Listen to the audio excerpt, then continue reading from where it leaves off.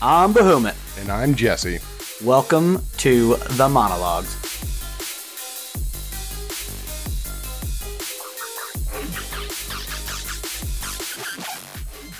This time on The Monologues, COVID's not the only thing that's catching as we try to catch them all in Pokemon Legends Arceus from Game Freak. To go along with it, we inject me with a little vitamin C and a lot of bitter from Florida Orange IPA from Three Daughters Brewing out of St. Petersburg, Florida. Yeah, there we go. All right. So, yeah, a lot to go into that intro with a little bit of words. Yeah. So somebody got COVID. Somebody has COVID. Yeah, right at the tail end of this, which is just like, I think everybody's third or fourth time having it, even with vaccines and boosters. I think it's just getting whittled down to like less of a deal. I don't even know how or what, like how I caught it. But I mean, thankfully we do this via Zoom, so it's easy enough to just work around. I mean, yeah, I feel fine. I had a scratchy throat the other day. I took a test, came out positive. Oh, dude. Okay. Weird. You symptoms were like that day. I remember talking to you. You didn't feel great, but it's like you boosted right through those quick. Like a day of not really feeling like crap, and now you seem normal. That's awesome. Yeah, I mean, I was not feeling like the worst, but not feeling like the best either. I was kind of just running a little bit low energy, and then like a little bit of stuffy nose and scratchy throat, and that was it. And like no cough, no nothing else. And I was like, I wonder what's going on. And so I noticed my wife had been coughing and Elijah had been coughing. So I was like, okay, well, maybe I'll go ahead and take a test just to see. And so I took a test and was like, oh, hey, it's positive. Surprise. I'm like, I don't go anywhere. I work from home. How the hell do I get it? Right. Yeah. Well, and just like, a little inside joke for our Overwatch buddies. This is why I'm the master of the time stone, sir. I knew this was going to happen. I got this orange beer from Florida just for this, just to help that vitamin C kick. So you're welcome for that. Yeah, I know. That's what we need is IPA to help me get over it. It's what you always need. Oh, fuck. It's the IPA podcast, remember? All right, let's crack these babies open. All right. Well, yeah, I suppose we can do that. I'm hoping it's going to be an orange color. Yeah. Yeah? Yeah, it almost looks like a blonde ale. Just a little more orange tint to it than like yellow. Which I'm doing something different. So since these are cans and I can't use not only the Thanos gauntlet, which would have fit the time stone joke for Tyler, not only can I not use that, I also can't use that new bottle opener that I got that's crazy big. So, or crazy stout, I should say. So I'm going to do this. I'm going to take 2 cans and go ahead and pour them in this big glass mug I brought in here. All right. Yeah, you're not wrong. It is a little bit more orange than you would think of like as a traditional blonde, but yeah, not quite like amber or anything. It does have like that orangey tint to it though. Yeah, let's see. And it's definitely no conky donk thick. Like I can almost see through this. Yeah. I can see daylight through my window on this one. You got a mountain of head on there too. Pouring heavy. I get told that once in a while. That is super bitter. I'm tasting all kinds of orange peel in that. I was about to say I taste orange peel more than like orange. But I did catch a bit of orange in the very beginning of it, but as you go towards the latter half of it, as it starts to fall off of your palate, it definitely bitters out a lot. The very beginning of it is a lot more citrus, a lot more orange, I think. Dude, and it smells good. It does smell pretty good. So that is one interesting thing. Of course, like I did not lose my smell or anything like that. Like the first time. So this is not my first time with COVID. This is like my second time. So the first time. It's like confirmed kills. It's like second confirmed. Yeah. Yeah. The first time I didn't lose my sense of smell either. And this time it's not been a factor at all. So. And I don't, I feel like I don't need to say this, but I'm saying it anyway. Like I don't have a stance on that either. Like one way or the other with this stuff. Like however you feel, we don't put it in this podcast. So like I'm just it's the thing that's going on with me. So if I sound funny, sound off, you'll know what it is. But I don't think you'll even notice.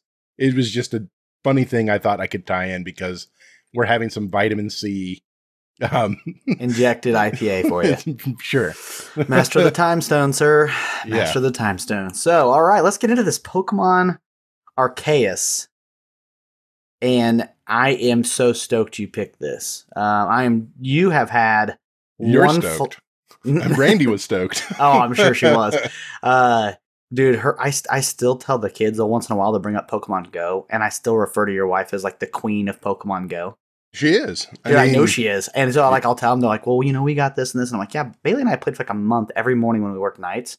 This is the coolest thing too. It was one of the funnest times of our relationship before we got married was we would drive around after work. We'd get Burger King breakfast and drive around playing Pokemon Go for like an hour or two after work before we'd go home in the mornings and sleep. Nice.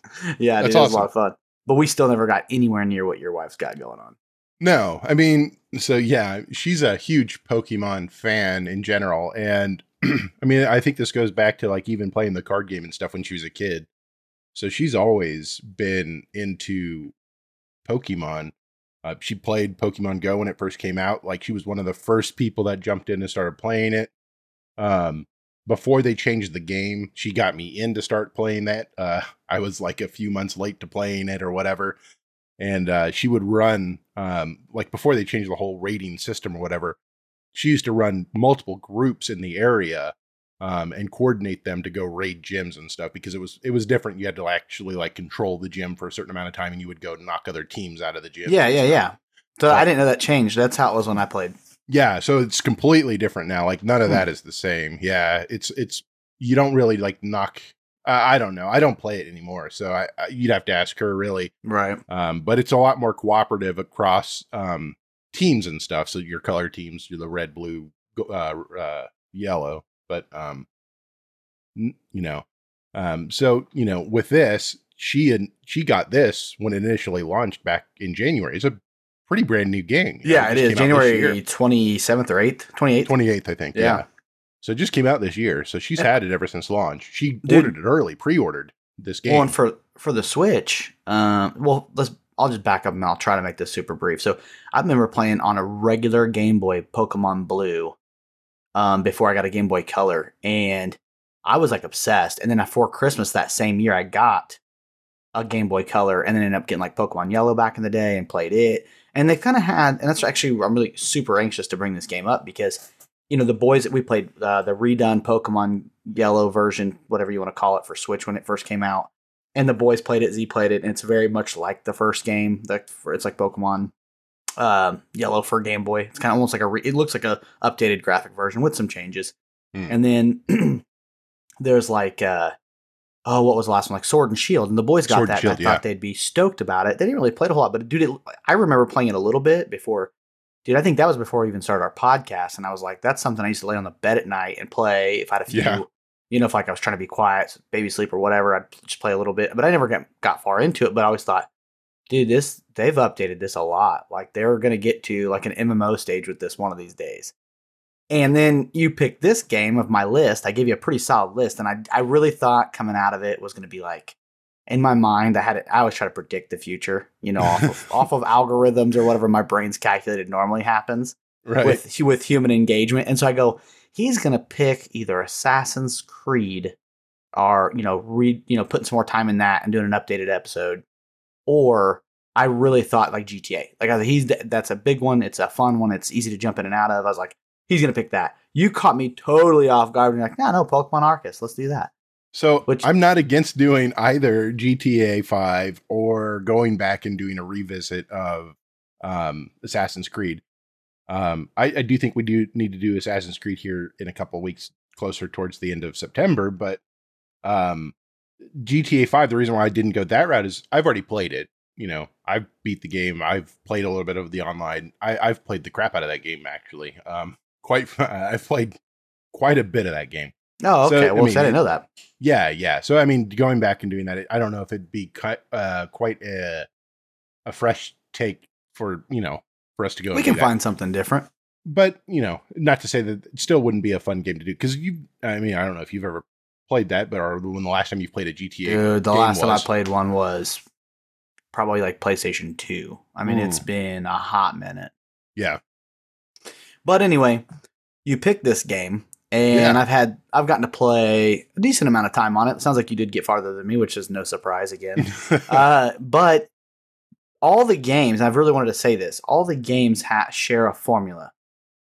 except for this one. This one does break away from it a little bit. All the games, and it still has some of the same formula. Pick one of the 3 to start, blah blah blah. But this one, how this game opens up is you're like talking to like one of the divine almost Pokemon.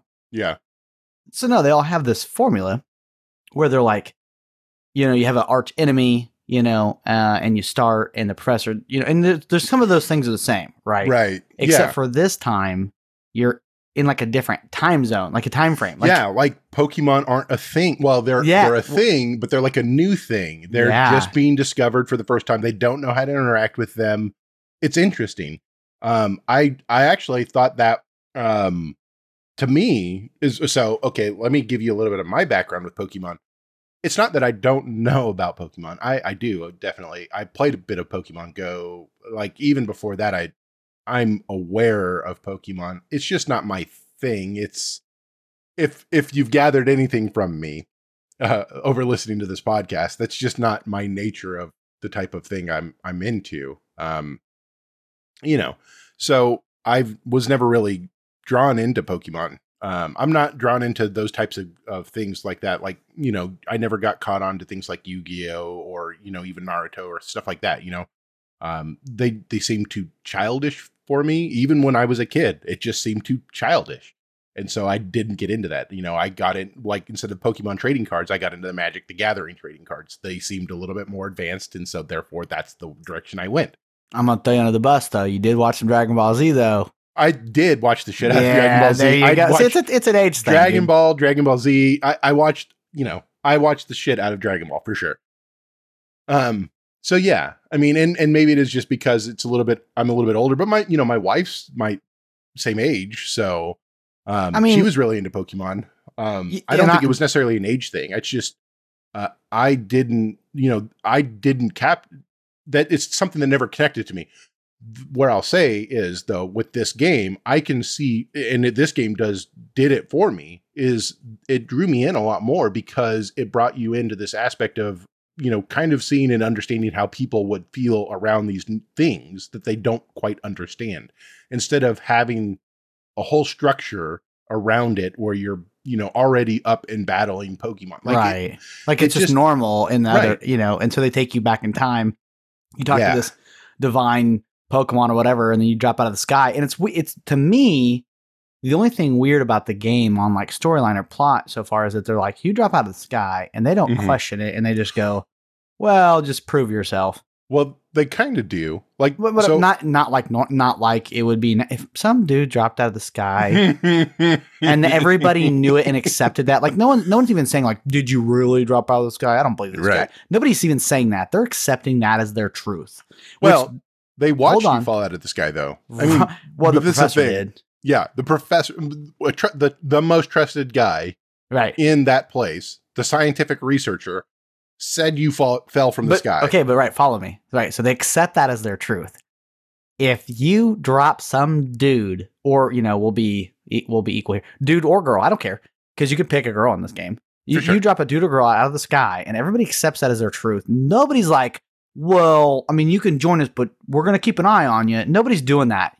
Government's going to have you. We also don't live in villages, dude. That's a big difference. Like, if you lived in okay, I would argue that. I'm serious. You go to your small town and you drop somebody out in the middle of the sky and you cut them off the rest of society. I'm sure they'd take them in just a little bit differently. No, I'm saying you're going to be in a cell with guards on you. You go back in ancient time. I'm going to argue this. You go back I think civilization's not changed at all. I think if you go back 1,000 years, the stranger is not a new concept. I think someone jumps out of the sky 1,000 years ago, and I think people go, yeah, we're not letting you work for our Pokemon Corps, study group. You're going to be either hailed as a god or divine creature, or you're going to be like, we don't know what that is. Kill it. I think it goes one way or the other. I don't think there's an in between. Like this game just goes. All right, we trust the truth. We trust this professor, this fellow guy. That's weird, but we're gonna keep an eye on you. But you can work for us because you're pretty good at Pokemon. So like that'll work for us.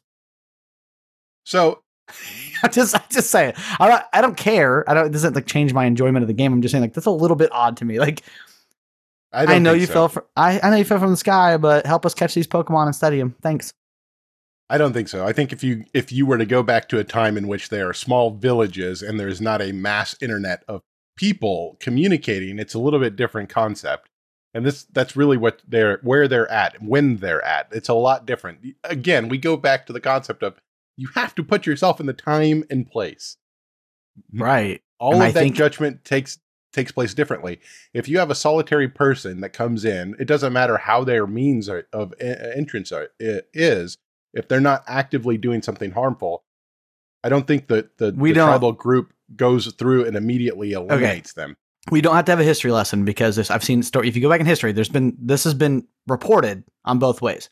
So people land in America, they were greeted nicely, like they were foreign, they were alien to them, They were weird, right. But there's also the opposite stories. For sure. You land on islands, you get fucking murdered. So, like, I'm just saying, this falling from the sky would go one or the other. I'm saying that in most cases, it's not the murder option, or else we would have far less people. That's the thing. Dude, people don't just murder people. They do. No, they don't. You go as much as I don't like people, that's not in human nature. It is. It's 50-50. I think it's. I don't think it's. Dude, you go back and study any great leader of civilization and like the ransacking and the amount of just straight chaos and blood flow from wars. I don't know. I disagree completely. I think it goes for sure. People can be driven to do terrible things, and human life is valued differently across time. For sure. Like, but that's different. It's a different time. It's a different point of reference. How you value human life is different, for sure. You can be driven to do different things. But generally speaking, humans are not just homicidal maniacs. Yeah, but you don't know that this kid's human. He fell from the sky. So I'm saying I think he'd probably be praised. I'm not saying that he's human. They made him like normal. Like they made him like, or I say him or her, whatever character you make, they make them like, you're just a normal person. I mean, kind of. You're still like being watched, but they they employ you. Like they literally like hire you. It'd be like Walmart being like, hey, we saw you fall from the sky. We don't have a background check on you because you fell from the sky, but we'll let you have a job, but we're going to keep an eye on you. They put you in the closest residence to the commander's place, right? Yeah. And they are watching you and making you work for your living. Yeah, they are. And they're making you work for your living. All of this sounds reasonable if you don't know who you're interacting with and you don't feel like murdering the person. It all sounds very reasonable. I'm not necessarily saying murder is the only. It's not black and white. It sounds like you're saying murder is the only option. I'm saying here. Prison cell, not working, walking around free may not be your option. Or being on a pillar, being worshipped. If you throw them in a prison cell, how does that person show that they are not detrimental to your society? Well, I mean, you keep an eye on them. I don't know that you ever. If they're in a prison cell, you cannot prove that they're not detrimental to your society. Listen, the only way you can do that is by what they're doing. I'm actually not speaking from what I would do. I'm speaking from what I think crazy groups of people do. And I'm saying I don't know that they would go. A religious cult could take that. A religious group could take that one way or the other. They could go, okay, he's a person that should be worshipped. A religious cult. This is like now you're going completely sideways with this. I don't know, man. I like I said, that's the only thing to me that seemed a little bit odd. Okay, yeah, no, it's strange for sure. Like the kid, whoever falls from the sky, and she is a kid for sure. Like the character is you're like 12 kid. Or something, like 10 or 12. They try to get the age, the standard Pokemon age. Yeah, they try to get the age. I want to say they talk about you being like roughly 14-ish, like 13, 14-ish, which matches with what your appearance is. It from my character's view, or what I could see of my character, it looked like a 13 or 14-year-old boy. Well, is what I created. If my Pokemon memory is correct, I want to say this show with Ash Ketchum, I want to say Ash is like 10 when he starts. I could be completely wrong on that. It seems I always thought it seemed super young, but I think you're right. I think the kid looks about 13, 14. So, I mean, and, so to go into the actual game, they do make him or her work for their keep. They make them work for their keep. Oh, and it's like strict too. Like they threaten, like they're like, if you don't put out, like, if you don't we'll kick you out. We'll exile you, and you'll go live with the Pokemon and fend for yourself. Yeah. That is literally what they say. It's not a non-sum clause. Like they give you they give you very strict guidelines as to what you must do to be able to stay within their community. So, and it's a pretty high scale because, like, compared to what they're used to, they think it's like an almost unachievable goal to start. For sure. Yeah. You know, they send you out. Well, I mean, unless we can back up just a smidge. Like, so you drop from the sky, the professor finds you. He's like stoked. So when you find him, he's trying to capture the 3 Pokemon that got out. Yeah. And that's very much a trope from what I've played of previous Pokemon games. It is. That is the formula is the starter 3 that's fire. 3. It's always fire, water, and grass, like every time. Right. And it's the same thing here. So you start off and you have to go, and it's your first thing. You help him round up the 3 Pokemon that he has, the Professor Leviton, something like that. Yeah, something like that. Is lost, or he frequently loses his Pokemon that he's trying to research. And so you're trying to help him round them up. That's where you come into this game. And so, you quickly help him round him up. He hands you, or I guess he gives you Pokeballs to help round him up, and kind of explains how to do it. It's your tutorial section it's the introduction to the game. Shows you kind of how to catch Pokemon. Pretty straightforward there. As far as gameplay goes, but it does give you an introduction onto, how that goes. And out of this, you get to choose your partner eventually. Right. You do a couple, you help him catch them or collect them and get back. And he introduces you to I can't remember that lady's name, but she's super angry with you like all the time. She's just the angriest person alive. Oh my gosh. At least so in her angry. face. I don't think she's angry. I think she's just, she seems just stressed about matter her job. of fact. No. I think she's just matter of fact. I think she's just like, this is the way it is. And that's the way. And she just has the expression. Like she just has that, the stern expression always. I see. The vibe I got was like her job was like stressing her out. So she's taking it on everybody around her. Like she seems so angry. They even refer to her as stress eating. Potato mochi.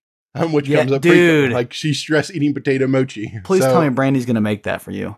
I definitely want to try the potato. So we did find, and we didn't do it, and I'm not going to, I might link it in the notes of this episode. I did find a recipe to make the potato mochi that they say is from this game. I'll put it on the ad. I'll put it on our social. Hey guys, guess what? Social media. Here's our sloppy, you do it great. My sloppy intro too. Guys, if you're listening, check us out on Facebook or Instagram. One of those. Email us any kind of comments. You can even message audio clips. A couple buddy of ours do that off and on, which is pretty cool. Benedict, thank you. But yeah, go ahead. Yeah, and wherever you're listening to us at, please rate, review, and subscribe. There it is. So here's what I would be my request. How about we make another date for me to come hang out, and you see if Brandy wants to make that potato mochi stuff. Yeah, we can definitely do it. Yeah, I mean, I think honestly, it's not that hard to make. I was kind of looking at the recipe, and it's not too like dissimilar from like the concept of making gnocchi, which I've made before myself. It's actually a pasta I really love to make is gnocchi. Is that the little half moon? It's a little half moon you roll with a fork. It's made out of potato. I like those too. Yeah, and it's real. You dip them in like the brown, the au, almost like it's not au jus, but it's like a broth almost. Is that the ones you dip them in that? No, the way I do mine is I usually make gnocchi with a pesto sauce. Yeah. Okay, no, I've had that too. Yep. Okay. So I usually do like a pesto gnocchi, but anyways, yeah, the at least the quote unquote dough that you use from the potatoes, for the pasta is not too dissimilar in texture or makeup from that for what it looks like the potato mochi. So, the difference will be that you fry the potato mochi and that, you coat it with a different type of a sauce, which is, it looks like a sweet and savory sauce. Like there's soy sauce in there, but there's also like raw sugar in there and stuff like that. Can I pause you for 1 second? Yeah. So this is super random, which I think is kind of my MO half the time. Sure. Yeah, for sure. I can argue. So, I like to cook quite a bit of different things, right? And I rarely look up recipes, but once in a while, something will grab my attention and I'll kind of see what people did. But I'm the opposite to my wife. She has to like have, verbatim precise measurements, That's the way I like to cook too. Right. You guys, she calls it type A brain. I think you guys have that like type A mentality. It's like a very direct to the numbers, everything. I'm more like on the wild side with creativity. And so I go like this. I read recipes, right? And I usually just glance at what they put in it, and then I'm like, I'll figure out how much I need of all of those things like on my own, and I'll see what I can add on my own. That's probably a better way to cook, actually. I mean, I've come up with some really tasty things for sure, but I've had a few flops. It happens, but I will say this: it's the way I make my barbecue sauce, and they're really good. So, just saying. I will say that, which I need to trade you some canned jalapeno pickles and some other stuff for some of your barbecue sauce, but. You need to make some. Here's what I will say. So it is amazing to me how many recipes actually have soy sauce as an ingredient, even if they're not like Asian culture dishes. That's interesting. Well, I mean, I guess that makes a bit of sense because of the fact that there's a high sodium content into it, and there's that umami flavor that just kind of has that soy sauce has. It's a thing that is common in Asian cuisines that's not necessarily common in other cuisine types, that umami flavor that just kind of sits on your tongue and coats it. Yeah. So. And I didn't mean to interrupt you for that. I think good. I just think that's crazy. I do. I find it in several recipes that I glance at. What happens is, and I don't know if you'd call it laziness or creativity, but usually if I see something I like, I can spot it and go, okay, I kind of know what's already in that. Yeah. But if I'm curious, I might click and see a few things. I don't look at measurements. I don't look at how to make it. I look at how to prep it. I'm like, I'll figure all that on my own. I just need to know kind of what you did. And it is surprising to me how much stuff has soy sauce in it. But before I relinquish this mic back to you, I just want to say, I am almost done with these 2 beers in this. I actually really kind of like this. I'm kind of digging this. I'm a huge citrus fan, so it's no surprise. But I'm actually surprised it's not as bitter as I thought it was going to be. And I don't know if this is COVID taste buds or what, but I'm actually not turned off by this being an IPA at all. It's really good. It's really pretty decent. Yeah. I'm surprised. So. But anyway, so you were actually talking about making this potato nochi, and I interrupted for a long time. So I apologize. You can go back to it. No. Yeah. Well, I think I was pretty much done with it. I mean, I think like the only other part of it is like, that sauce. And it, like you were saying, it has that soy sauce in it. Of course, being a Japanese recipe, it's pretty common. The one thing that did strike me though, is that it's, it kind of seems like an almost dessert type dish, and they seem to be eating it in the game, like for every meal. It's like the only thing they eat. And like from what I read of it online, or at least in the recipes, there's different types of mochi, and most of them seem to be like treat type things. And potato mochi seems to be more substantive than the other recipes that I've seen. But the sauce that you put on it, or at least the sauce that they were recommending in the recipe that I read, is still sweet and savory, but sweet. So, so it's interesting, like why they would be. I mean, I guess it's a game aimed at your inner child, if nothing else. It's not a child, right? I would never normally bring this up, right? But you brought up Naruto earlier because our kids like it. I actually like that show, which I grew up like you. I watched Dragon Ball Z. I'm not ashamed of that or whatever. Yeah. I was a big fan, obsessively, because only so many episodes came to America. I remember like it would just replay on like, what was that? Was that Toonami? What? Yeah, Toonami. And I remember getting to the end, like you would get to the end of the series and be like, oh, okay, maybe they'll have more. And then it would reset. And then it just replay. Oh, and you'd be like, gosh, dang it. Okay, no more have been released in English yet. Yep. But so, I mean, I remember that era for sure. And it actually was a girlfriend of mine that got me into Naruto. I would have never watched that show. Never. I was an adult. I didn't even watch anime anymore, like at all. Our buddy Polly watches anime still to this day. He got me into a show called Death Note that was super good, but I don't watch anime. Like right now, I couldn't even tell you the last time I watched a cartoon show, unless it was for the kids, right? But I watched Naruto because of this ex-girlfriend way before I met my wife. And she's like, just stick with it, just watch it. And I watched, for a while. And it was Naruto. And I was like, for a while. And then then it sets this tone You just have to get far enough. I almost view it like any TV show. You know, I got you into The Expanse, and I always say the first season is a little rough because you're digesting so much more information than what you realize until you go back. Yeah. So, like, if you don't make it past the first season, if people's like, I tried, it's not that great. I get that. There's a lot of shows like that. If you can't get the story depth out of the first season and move on, it's understandable. And the first season of that Expanse, like, completely changes from the rest of what that actual series becomes. Yeah, like, it's so much more than setup. that first season. Yeah, dude, that first season is just it is the tip. Like, if you're like metaphorically speaking about anything, it is quite literally the tip of what that show becomes. But, right? Yeah. And dude, it's so good. But we won't get into that. So Naruto's not much different. If you can't get past the depth where the story goes, and I'm not going to say I'm not going to praise it because like that it's the most amazing anime show in the world, but I'll say the reason it's so popular is because it does hit this nostalgic childhood friends that are best friends that split apart and can't make it together. There's a lot of depth that comes, but it comes way later. Some of the problems is the guy that wrote the manga for that stuff, for Naruto, didn't really want to keep doing it. He was like trying to get out of it, but they like kept pulling him back in because it was so popular. So there's like a huge chunk of episodes later in the series where it's like filler. It's so annoying. There's like 30 episodes of like straight filler. You're like, this is pointless to the story depth, but there's a huge chunk that's not. Yeah. And so I like that show. I get that, but I would never normally come back to Naruto except for this Nochi in the game of Pokemon, in this Arceus Pokemon game. It's like this like the home feeling, like accomplishment, relax, you get to it. Okay, so Naruto, his thing is ramen.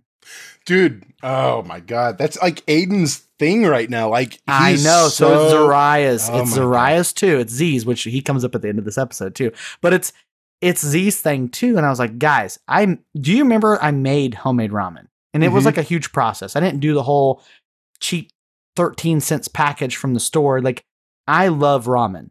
Yeah. But I like ramen frequently here too. Like, and it's an all day thing. You're boiling the broth. You're making the broth from chicken. Yeah. My broth took 8 hours in a crock pot when I made homemade ramen.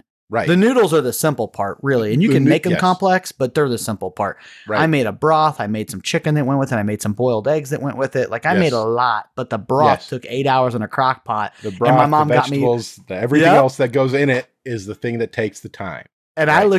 I looked up like 16 recipes the first time I ever made that homemade, right? And I never followed them by the book. I just combined the things I wanted out of it and what my mom could get me. I was broke as shit back in those days. I was struggling. Mom was like, what can I do? I was like, if you're going to City Market, which is up by you, I was like, get me some mushrooms, get me some of this, get me some of this. I'm going to try to make ramen this weekend. And it turned out super good, no lie. But and I know these tangents are just terrible. I apologize to our fans, but all of that in this game is like thrown in your face because at the end of missions, you and the girl that's helping you and the professor often go to this, like, I would almost call it like a ramen shop. I feel like they're targeting the Naruto fans that are like all about the ramen, except for it's the Nochi. It's like a Noki shop. Yeah, they always go back to that potato mochi shop. It's always the same place every time. It's the sense of accomplishment. Here's your reward. You can eat one more day. Type of thing. Relax, have a meal. You had a hard day, and it's weirdly I like that, and I like that. And honestly, in Naruto, it's the same setup. This little kid goes through so much shit, and he's just obsessed with ramen. If he can, and he'll eat 18 bowls. If he can just get to the ramen shop, and it's funny too because he loves fighting. He wants to be the Hokage of the village in Naruto or whatever. But like, other than that, the only thing the kid loves is ramen. Strong moral compass, ramen. I mean, it's like that's all the kid wants, ramen. It's like, so I get this. Like in this game, it really, and you brought it up earlier. It's the only reason I went back to it. Is like that. That's what it. When I was playing the game, that's where my mind went every time in the storyline. When you go back there and eat, that's where my mind went. Nice. Yeah, so you're right. I mean, you always do get that feeling of coming home. And after your first mission, not even your first mission, after the first time that you help them, they allow you to go have a dinner before they show you your quarters or anything like that. They allow you to go have a meal. And the guy that runs the shop is still kind of skeptical of you. And so this is how I still think that they're not just fully accepting of who you are. Like, everybody's still kind of watching you. Other than the professor and the girl, I do feel like everybody's got, well, there's a couple of characters that are just super welcoming you, like, and whether they want to use you or whatever. Correct. I don't disagree with that. All I was saying in that long battle that we had about that, all I was trying to say was like, I just think that's very odd to me. Like, if I'm to write this story, that would be the hang up that I'd go, ooh, is it going to be bought or not? Like, not saying it can't be, or not even saying, first off, there's every rule to the world has an outlier. So I mean, like, whatever, like anything's possible. I'm just saying, like, that's a little bit more to chew than most. Sure. You know, like, you mostly because most of the other games, the formula is you're a kid that wakes up, it's your day to go pick your Pokemon. Yeah. And you go, and there's usually a buddy, and he's a rival. You pick one of the three, and it always, which is funny, there's 87 types, which, by the way, I'm going to throw this fact out if you didn't know this. You know how many Pokemon there are in the Pokemon world now? Not even. Okay, no. So, like, starting Pokemon World back in the 90s, when this show first came out in, like, Japan or whatever, it was, like, 156 or 151. I think Mewtwo and Mew made 151. 905 Pokemon now. And this game being in the past where, you know, the time frame is like, it's what, the Hisu region island? Yeah, Hisui region or something like that. Hisui region. And, you know, you're like confused about how you catch them, and like all the people, well, you're not, the people are, and how they battle and what do they are. There's different versions of the standard Pokemon that evolve out of this region. And I love, they started introducing that, like, I don't know, a while back, where they had the same Pokemon, but different versions. Right. So I never look up how to start a game. Okay. Never. Right. This Pokemon game, because the 3 starter Pokemon were kind of from different time frames. They're not from, usually each time there's like a new set, you get a new 3. It's always fire, water, grass. I always lean towards grass. Okay. Always have, from Bulbasaur on to Chikorita, which I don't know if you know who these Pokemon are. Yeah, I've always leaned grass type, and I'm sure it means something psychologically. There's probably a reason. I don't know. I don't care. This game I didn't, because I actually like looked up a thing on like their evolved forms, which they have. This one has a Cyndaquil, which Cyndaquil came out like several Pokemon games ago. Like back when I was like a teenager, Cyndaquil was a Pokemon you could get on, like, I don't even know, Pokemon Ember or some crazy game. And what was that? I can't even remember the name of it. But I'm not a fire type. I've never picked a fire type as a starter. It's always been down to water or grass. Yeah. Huge fan of turtles, so usually you'd think I'd pick Squirtle, but I always picked grass because that's where my mind goes. Yeah, right? I was gonna say, why not the Squirtle, man?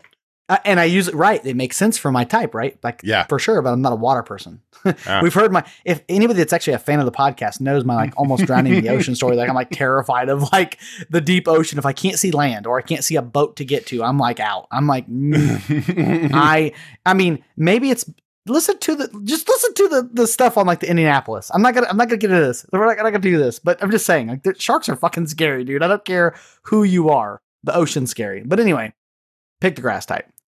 I looked it up because I was like, ooh, I like the owl. Owl's actually one of my favorite creatures, but I went, I don't know that I like his evolved form. So I like looked it up. The Oshawott had the coolest looking top form, so I went with water on this game. Wow. Which I never do that. But so normal formula, I just don't know why and I didn't say this number yet, I don't think.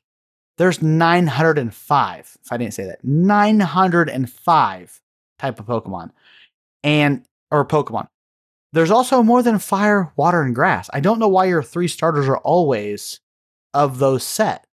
Yeah, I don't know. Yeah, I mean, because there's fighting, normal, like there's so many. Fighting, normal, fairy, dark, psychic. I mean, it goes on. Flying, ground, there's electric. A ton. And they all have, I mean, I guess if you're not familiar with what Pokemon are, or the whole concept and everything, like all of those types have different strengths and weaknesses, right? And they're stronger or weaker against different other types of Pokemon. And some of them may be so strong or so weak against other types that some of the others' attacks or their attacks against others may be negated or may be super useless. Effective. Yeah. Right. I mean, like, so it's entirely a matching battle. Like that's why you have a team of Pokemon and not just one Pokemon to do all of your battling. You want to be able to completely change up and go towards whatever you're fighting at that particular time. And I don't care if you play these Pokemon games. So you usually can carry 6. Mm-hmm. That has been the standard for every single game. I don't care. You always feel like, oh, man, if I could just hold one more. You know what I mean? Like, because I hate you find a new Pokemon and you're like, I don't want to get rid of any of the 6 that I have to carry this one. But inevitably you have to, and you'll weed your team out. But yeah, I mean, I don't know. There's just so many types you could start with. I think it's weird. It's always fire, water, grass. But I picked water this time, and I never do that. Never, ever do that. Yeah. So I went with the one that I actually knew. The one that I felt the most connected to. I guess the one that I knew the most. You picked fire, didn't you? The Cyndaquil. Yeah, because I knew that. The only reason why I picked it is because of Pokemon Go. And you have to, or I caught them in the past in Pokemon Go. They were most familiar. This is the only reason why I went with them. I knew them. I knew their evolved form. I was like, okay, I know that one. I'll pick that one. So his top form in this game is different than the other games. Oh, is it? Okay. Yes. That's one of the things. That's why I said I really looked it up, and I never do that, but I looked it up to see how the 3 go. And that's when I realized how many versions on this, this Arceus Hisui region or whatever. There's quite a few of them that have different versions. There's quite a few new Pokemon, but there's also quite a few of the old ones that have new versions because of in a different region. But yeah, it's like I said, there is still some of the formula that Game Freak has always used. But it's always been the same company too. I feel like it's always been Game Freak from like the 90s owned this Pokemon. God, they're raking in the millions. It's not just from the 90s. Game Freak. So what I've read about Game Freak so far, and they probably have a much deeper and much more robust. And please don't murder me because I am not the Pokemon fan.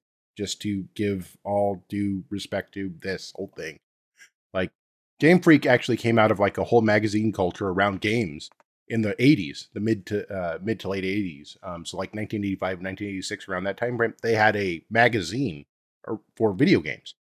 And that's where they originated out of. Along the way, in the mid 90s, they developed the Pokemon game franchise. And ever since, they've been entirely involved with developing Pokemon, is my understanding of it. And continue to this day. I was gonna say it's just like anything else. We've talked about this with the boys, the trends of like Minecraft and Fortnite that it'll spike, they'll love it. A month later, I don't really play. Up and down. I mean, I feel like the boys. I think it's Roblox, Minecraft, Fortnite have the craziest trends to returning players I've ever seen in any game. Usually, I mean, World of Warcraft I thought had that. Like we would quit for a month or two, or I would quit for a month or two, come back. No. Roblox, Minecraft, Fortnite, those kids are like, it's a roller coaster of interest and not interest, interest and not interest. And Pokemon's not really off of that chain either. It's maybe spread out farther, but I feel like Pokemon will go for a couple of years where no one's really talking about it to, oh my God, it's like a huge deal. When Pokemon Go came out, dude, I remember people buying, like you could sell portable battery chargers for phones because people were nuking their phone to play Pokemon Go. Right. Yeah. It's a crazy thing, like how involved the community has gotten. And I think specifically because of Pokemon Go in 2016 releasing. That's what brought it back for sure. Yeah. If it wasn't for that, I think it was probably the way of on its way out the door. That game really revitalized it in a broader sense of the culture. Because without it, I don't think it would be where it is today. I mean, I think that, I think you're right. I think that brought it back to the forefront of people's minds and made every game substantially after that, like be a bigger deal. Like, Sword and Shield, Pokemon for Switch, which the Switch brought. Switch redeemed Nintendo, period, which Game Freak has lived off Nintendo. So yeah, it made them step their game up too, as far as what Pokemon could be, though. Like whatever Niantic did to get Pokemon Go out the door and make it as successful as it was and get everybody involved and playing it upped the game across the board for whatever had to follow. So you end up with what this game is. And it is definitely far superior to any other Pokemon game that I've ever played or ever tried before. It is hands down the best Pokemon version of a game I've ever tried, including Go. So we did that questionnaire last time on the last episode, which I thought was a lot of fun. It really made me think about the games we reviewed. If I was to mash up games we reviewed to like equal this game, remember how you brought up like My Time at Portia was kind of like underrated for you almost? Yeah. If you mix My Time at Portia and Zelda Breath of the Wild, I feel like you kind of get where this Arceus game went. Yeah, I think so too. Yeah, you're not wrong. It's a good hybrid of those two games. Yeah, I think the one thing that you're maybe missing there is like the ability to like offload production mechanics and stuff like that. But yeah, it's all there. Like gathering stuff, it's there. That you have to do that to support your Pokemon. But you have the crafting ability. You have the ability to craft. It's there. It's just like it's real time crafting, and you instantaneously craft. There's not a time purpose. I felt that same grindy thing that I do, where I'm like, if there's a tree with orange berries on it or whatever berries on it, I have to go to it. I have my inner like stubbornness is like I leave no harvest, and I take it back to World of Warcraft from grinding stuff. You can leave no like resource untapped. Right. If it's there, I have to get it. Which I like this game. Well, so I may not have actually put in more time than you though, because I really went into this game with the mentality of, I know this game is an RPG, and I know that I can be sidetracked with everything else that's required for this game. And so I stuck very hard to being as straight into, as aligned with the game as possible, meaning that I only completed side quests when they were in line with the missions that I was currently on. And so I completed a lot of side quests because they were completely in line with the mission. With like catching certain Pokemon and like trading them or whatever. Yep. Yeah. Like when I ran across, where I was at now, I just completed something. And I was in a section, that had, Rosalia. It's a Pokemon I need to capture a certain number of. Yeah, I know what it is. Yeah. To fill out, the Pokedex, so I could show somebody the Pokedex. That's a lot of what these are, is complete the Pokedex for this certain Pokemon because I'm interested in it. There's a lot of the side quests you get early on, at least. And so that was one of the ones. I just happened to be in an area after completing a mission. I found a bunch of them. I was like, okay, I'm going to sit here and farm these real quick and complete my Pokedex and then go in. And so I did that instead of like, I'm going to go find where these are at. I would just happen to be in the area. So I completed it. That was the type of mentality I went into. Like, instead of sidetracking, saying, I have a side quest that says I must go do this thing, I just went like, if it's on my way, cool, you're good. If it's not on my way, I'll get to it sometime. So I played this game very much like it had nothing to do with our podcast. Yeah. I played this game very much like I'm just going to, like, I didn't even think about our podcast, honestly. I just thought, I've been really wanting to try this game out. I like these games from time to time. I'm just going to play. And so I just played it naturally, like completely naturally, which is, I've done both ways with our episode, content. Like I've played both ways. I've played where I've rushed to try to make sure I stay up like on storyline and get through it as quick as possible. And I've played like Assassin's Creed, Odyssey, not to just keep bringing that up, but like I just played that as if like we weren't going to record on it. Mm-hmm. I just did whatever the fuck I wanted to do on it and had fun, which is also why I think I was like level 5 or pretty low when we got done. Because which that whole game was, well, that's why I spent 2 hours trying to kill that on Assassin's Creed. I spent 2 hours trying to kill that assassin that's after you, and died 16 times and like refused to give up. I think it was like level 3. He was level 5. I was like, I'm not going to give this up. So, but anyway, for those of you that don't know, Pokemon's essentially a game about catching animals that fight for you and forcing them to bend to your will and fight for you. And become best friends with them. Yeah, I was going to say not forcing them. That's one thing that the game really tries to make sure that you understand. And I like that. Yeah. Through all of the dialogue that it has, is that it's really making sure that you understand that this concept is not about you forcing or bending or breaking the will of Pokemon. Right. That they're not slaves. They're like friends, and it's a mutual relationship between the two of you. Yes, it's about how much do you care about these things and how much do they fight alongside you? How much do they enjoy and respect your companionship? Because what you do find, so what we've talked about so far is, just the intro phase, but what you do come to find is that there's other existing clans on this island that you're currently Diamond on. and Pearl was the first two I ran into. Are the two, yeah. And both of those clans already know about the Pokemon and have a co-relationship with the Pokemon, where they don't use Pokeballs to get them to do what they want. They just have a relationship. And so they look at your usage of Pokeballs and things like that as unnatural and harmful to the Pokemon. And so they do a lot of things to make you prove your worth to the Pokemon. Which that's one of the things I agree with is like, I feel like that's exactly what happened. Like, if this was real, that's exactly what the problems would be. They'd go, yeah, like that's not what we're about. Don't do that. Like I could see that fully being like, being part of the problem. Yep. Yeah. I mean, like I said, this game above all other Pokemon games really brought to front like what everything a Pokemon game in my head should have been. Like it engaged me in more ways than I really thought a game would have or should have been. As far as Pokemon go, and I'm not. I'll repeat it again. I've never been a big Pokemon fan.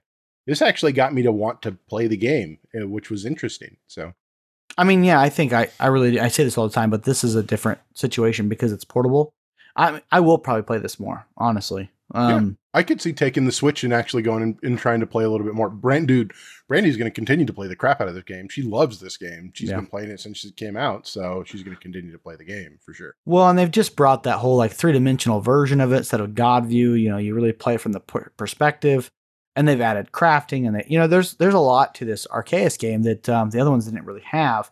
And there's always been, I feel like every game came out with something new, introduced something new, whether it was types or like. Man, I remember like, was it Silver and Gold? I think introduced like night, like actual changing of like the time frame. Yeah. Of not just being constantly daytime. Right. Yeah. So now you have nighttime Pokemon. So that is always an interesting thing. Like you have different Pokemon that come out at night. Well, and so then they introduced that as the evolution of Pokemon has happened, just from what I've seen, then they get into like dawn and dusk. There's certain Pokemon that only evolve at those times. And then there's, I mean, you just keep seeing it evolve. They do that here too. More. Yeah. So like I hope I'm saying it right. So Rosalia or whatever. I don't know if it's Rosalia. I think you're saying it right. Or Rosalia or whatever. But anyways, that Pokemon only seemed, and maybe this is just me being an idiot, only seemed to come out around dusk. Yeah. No, you're probably right. That's how they have it set up is like, that's what I'm saying. They keep adding, and eventually it'll get to, I feel like, I think it's Harvest Moon that does, or no, is it, what is that game? Animal Crossing. One of those has seasons. Yeah, Animal Crossing has seasons. And eventually, if they haven't match already. The real world seasons. That's amazing. Right, and eventually, if they haven't already, you will see Pokemon do the exact same thing. That would be cool. And I firmly believe they'll go that way. And I've said forever, one of the best MMOs would be a Pokemon game. For people, and I know you don't go back as far as me as being a fan, but you talked to Brandy about it. If you put a World of Warcraft concept, but with Pokemon, where your community's all there, the friends and the building relationships, and you're battling across the world with other people that have collected Pokemon, and you're like have this big world map, dude, it would get out of control fun. Like I would probably go back to an MMO. We might have to quit the podcast. Like I'd almost back if they made a decent MMO Pokemon game, I might go to that. I would almost maybe give up Overwatch for that. Don't tell that. Wow. I don't know if I would go that far, but I would definitely be willing to give it a spin after kind of experiencing this. I mean, yeah, I've never had as much fun as I had playing this game. And it gives me hope for what it can be going forward. If they've gotten it to this level now, what can they do with it going forward? Right. And that's what I'm looking for. Like they know where they're going. They know what they can do. Like this is the right track. I want to see more of this. Yeah. I'm anxious to see more of this style of gameplay that draws more people to this type of franchise, even as big as it is, even as popular it is. You still have people like me that are holdouts because it just doesn't appeal to them at some because it level. does look kiddish. I mean, there's no way of getting around that. Like, I mean, it does. It does look like it's meant for kids, And there are good aspects of this game for sure. So, the more they can deliver on the quality that's built into what they put out for Pokemon Legends Arceus, the better. Like, if they can roll that into, say, I'll be anxious to see what they do next. That'd be awesome. I'll be just as anxious to see what they do next as I wouldn't say as much, but close as like Bethesda or whatever with like, they got Starfield coming out. Mm-hmm. I think so. That's their next one, and everybody's anxious, I think, for like a new Elder Scrolls. It's like to me, those run not exactly the same, but I kind of have the same parallel run as like those games. I've always watched. I haven't always played, but I've always watched as the Pokemon games come out, like what the next one is. I've kind of kept an eye on it forever. We just that's why I'm saying I'm really shocked you picked this. Like it was something I wanted. I threw it on the list because totally just selfishly I wanted to play. I wanted a reason to play it. Well, I'm glad I could help you play this game. So yeah, no, I'm glad because I wouldn't have bought it otherwise. But I definitely kept an eye on it. Nice. Dude. I literally told like to get the kids to play, which they already played the other one and liked it. They were, family members ask like, Christmas gift ideas. I was like, oh, Pokemon Shield, for one of them. Yeah. But I only did that because I kind of wanted to see it. Like I didn't know if I'd play it, but I was like, like I said, I always keep an eye on it. So, no, they're good games. They're really good games. But I'm anxious to hear your review. And we haven't spoke a lot about the beer. But how many of you drank? I finished both the ones that I had. Yeah, so. I did too. Oh my God, they're actually pretty good. I'm actually surprised about how good the beers were, especially after the first tasting of them, because what I caught on the first tasting of them was orange peel. So I caught the bitter peel, not the citrus flavor. So when you do catch, when you first drink this beer, you catch in the very front of it, with the smell and with the very front of the first sip of it, you catch a lot of the orange flavors. You can tell that they're going with orange. It's there. It's present for sure. But on the backside of it, you very much get bitter peel. It's just, there's no ways around that. Like if you're going to go for a hoppy IPA, I don't think there's any way you're going to get away from that bitter orange peel taste. They went with a hoppy IPA. That's what I think they ended up getting from it. But the more I had of it, the more I started to understand the actual complexities of this beer, and the more orange taste I actually got out of it. Truly, by the time I was getting into the second one, I could really, really taste that orange. Just saying, like I really got a lot of orange out of that second one. So. And we normally say this, and we didn't. It's 6.9%. It's pretty good. Right, that's for taste to alcohol content, that's solid. I would agree with that. Yeah. All right. You ready to go ahead and do the ratings? Well, I do want to read. We can do the ratings. I want to read this a little bit about the brewery, which they didn't have a whole lot, and I haven't read this yet, so we'll see how this goes. But it's called $3 Brewing, and I can't remember if I said this at the beginning of the episode or not, but I got this while in Florida. Yeah, I said it was from St. Petersburg, Florida. But I did not say when it was had. And it was from the trip. So we went early July. We went to June, whatever. We went to Florida with the kids, and we snagged. I literally stopped at a grocery store right by our like condo thing as we were leaving to come home. Nice. And I was like, no, I need to grab some stuff because we were drinking those Hard Mountain Dews on the beach the whole time, which are so good. So I was like, because that's one of the states that had them at the time. So I was like, I need to try to get something from here before I leave. Nice. So I literally snagged these on the way out of the state, like on the way home. That's awesome. Dude, I love my wife, but she gets the worst traveler's remorse. I didn't even know that was a thing, but like she gets so sad, like leaving vacation. And I'm just like, oh my God, I got to go home. We have so much stuff to do. Like, right? Yeah, that's where my head is. Yeah, my head is God, what do I have to do to get ready for the week coming up? Right, to get caught back up. Yeah. That's where my head goes. But anyway, so this $3 Brewing had this Florida Orange IPA. So here's what their little bit says about them, which, here we go. Our beers, our passion, our story. How many beers does it take to put $3 through college? Our story starts with Mike and head brewer Ty Weaver in a local restaurant in St. Petersburg, Florida. They were working on a recipe for a craft beer, battered fish, and decided to make it their own handcrafted brews. To them, it was a lot like cooking. You follow a recipe, adjust the taste, and then hope everyone likes the final product, which, I can agree with that stuff for sure. Mike and Ty decided it was pretty good, so they put some on tap. To their surprise, it wasn't just pretty good, it outsold every other beer they had. They started brewing more, and as the popularity of the beers grew, Mike and Ty decided to find a small but more advanced brewing system that would fit their restaurant. Instead, they came home with an industrial-sized 30-barrel brew house that took up more space than the entire dining room itself. Exasperated, Mike's wife looked at him and asked the all-important question, how many beers do we have to sell to put our 3 daughters through college? And so 3 Daughters Brewing was born, officially opening its doors in St. Petersburg in December of 2013, eventually growing to become what is now one of the largest independent breweries in the state of Florida. And for anybody that's listened to the podcast, I've said this.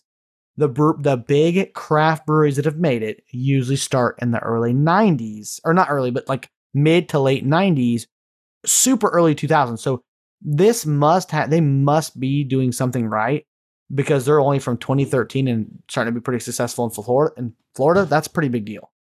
Yeah. Yeah. I mean, I can't tell from the other stuff. I don't know if you've had a chance to try anything else from them, but this is definitely, I mean, if this is just coming out of their 30, 30 barrel brewer, then this is a pretty good testament to what they figured something out. Yeah. I mean, they managed to figure something out for sure. I'm sure they're probably onto a much better system at this point. Oh yeah, probably. And crushing it. But yeah, I mean, they're definitely doing something right. Okay. Interesting concept with going straight for home. We're Florida. Let's do Florida oranges. Of course. Dude. Right. And I weirdly like that they're like, hey, we need to make a beer for beer battered fish. And then it spawns a brewery. That's awesome, dude. Yeah. Like I feel like that's the kind of stories I like. I mean, I feel like that's what happens. You just go, right. I don't want to steal somebody. I don't want to use somebody else's beer. Let's make our own. And then it just ends up being a hit. And then I wonder, was there any backlash on them? Like between the two of them being like, let's put it on tap. And the other one's like, man, it's not that good. Like it's not that big a deal. We just need it for our fish. And then one's like, no, dude, like I think we should put it on tap. And then it like becomes a deal. And like, is the other one, is Mike or Ty, is one of those guys going, see, I told you. Like, I just wonder how that story went, Yeah. Well, anyway, so far we've had mothers, we've had daughters, we've not had any brothers or fathers though. So if you know any brewers, let us know. Oh man. Wait a minute. Well, we had that oatmeal stout or whatever wasn't the brewery wasn't called Fathers, but it was not your father's. No. Yeah. Your father's, what was that? It was the father's oatmeal cookie or stout or whatever. Something like that. Yeah. Oatmeal cookie stout. Father's oatmeal cookie stout or something like that. I mean, I'm saying that like I don't have the brewery list in front of me that we've done, which we have a lot, dude. Casey Beer Co., Stella Artois, Left Hand Brewery, Shafley, New Hand Brewing, a New Holland Brewing, Goose Island, Four Hands Brewing, Golden Road Brewing, Elysian, Anheuser-Busch, Pug Ryan Brewery, Bell's, Inger, Weston, Stone, Casey, Four Hands, Kincaidor, Mothers, Hoof-Hearted, Fallon, Toppling. Unfortunately, that was part of a sample pack, so I don't think we're going to have it in there individually. Right. So, PepsiCo, Boston, Drecker, and 3 Daughters. So you're right. Yeah, we need to find brothers or fathers brewing. Yep. Brothers and Fathers Brewing. If you know anybody, let us know. Yeah, let us know. Send us a message. We'll look for it. Interesting, though. I just thought about that. Like, yeah. But anyways, yeah. So let's rate. All right. Well, don't you normally do the game first? Is that how we do roll the game first? Yeah. Oh, that's all you, buddy. Let's hear what you got. All right. So yeah, I was pleasantly surprised by this game. I could definitely see myself getting into this game. I'm actually kind of surprised. Well, I don't think I would have ever picked this game up had it not been for this podcast. Even owning this game prior to the podcast, like Brandy owned this game aside from it, so I don't think I just would have ever picked it up. I've seen her play it. I just was not of any interest because it's Pokemon. But playing it, it's pretty solid. 7.8 solid. Okay.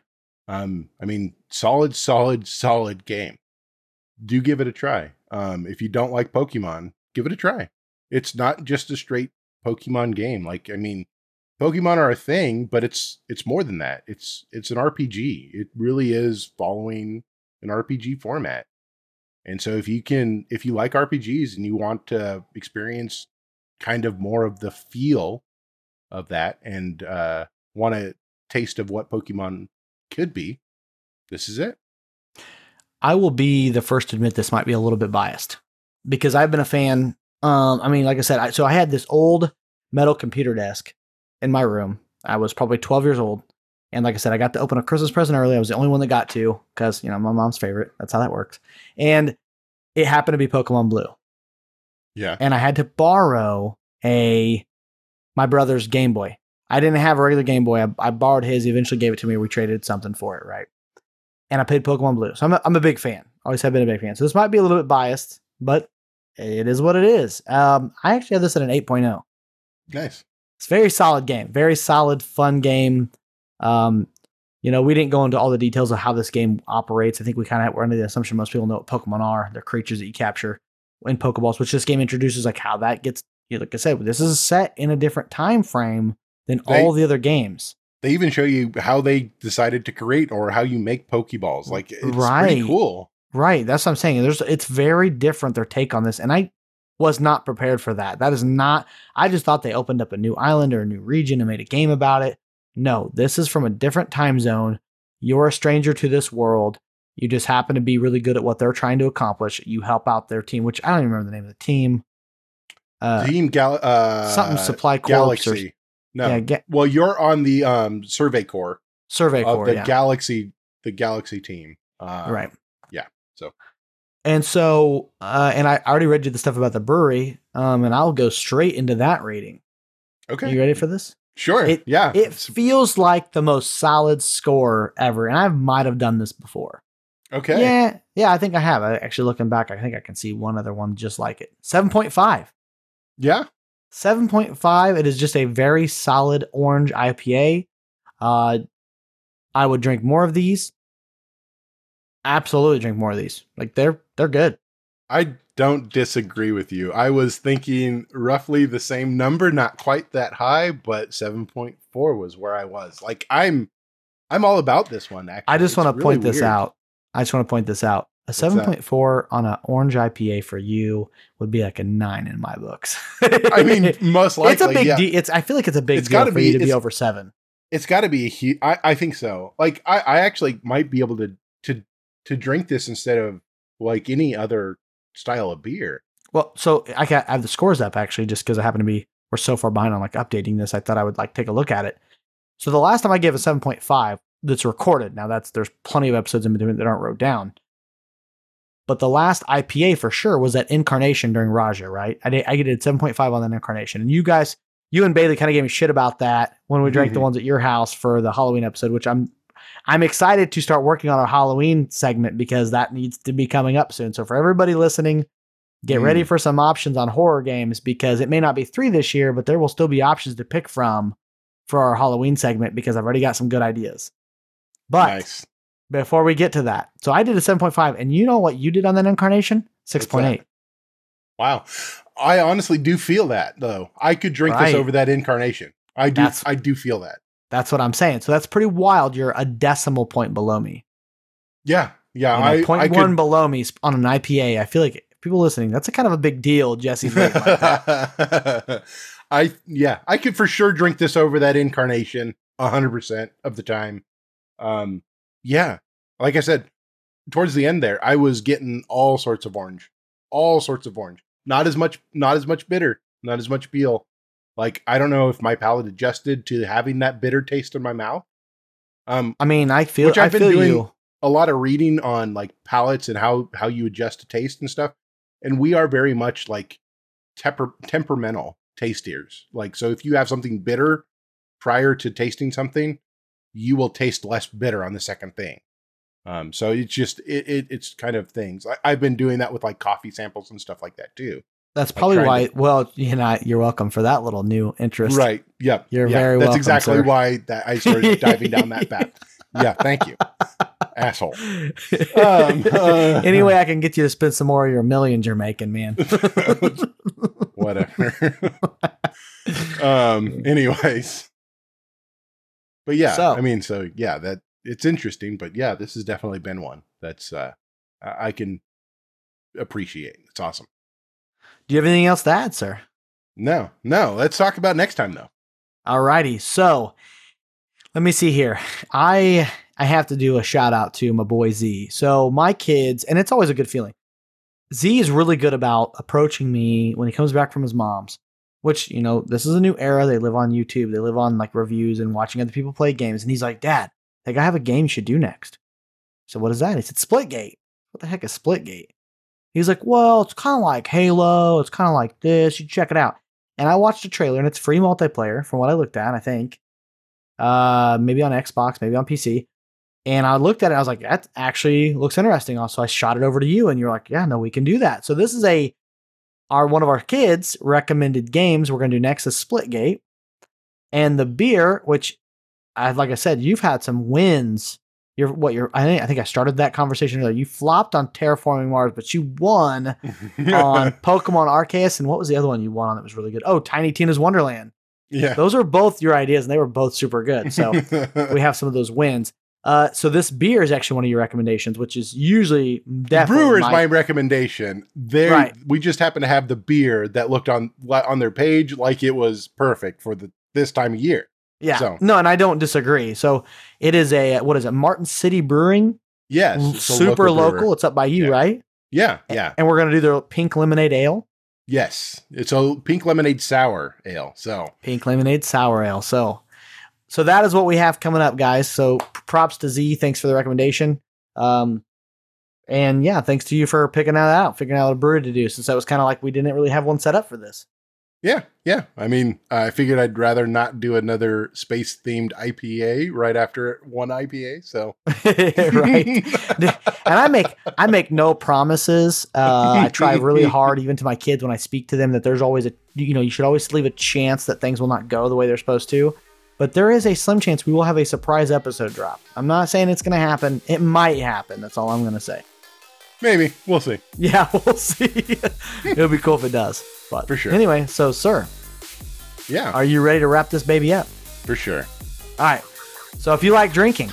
Or you like gaming. Join us next time on The Monologues.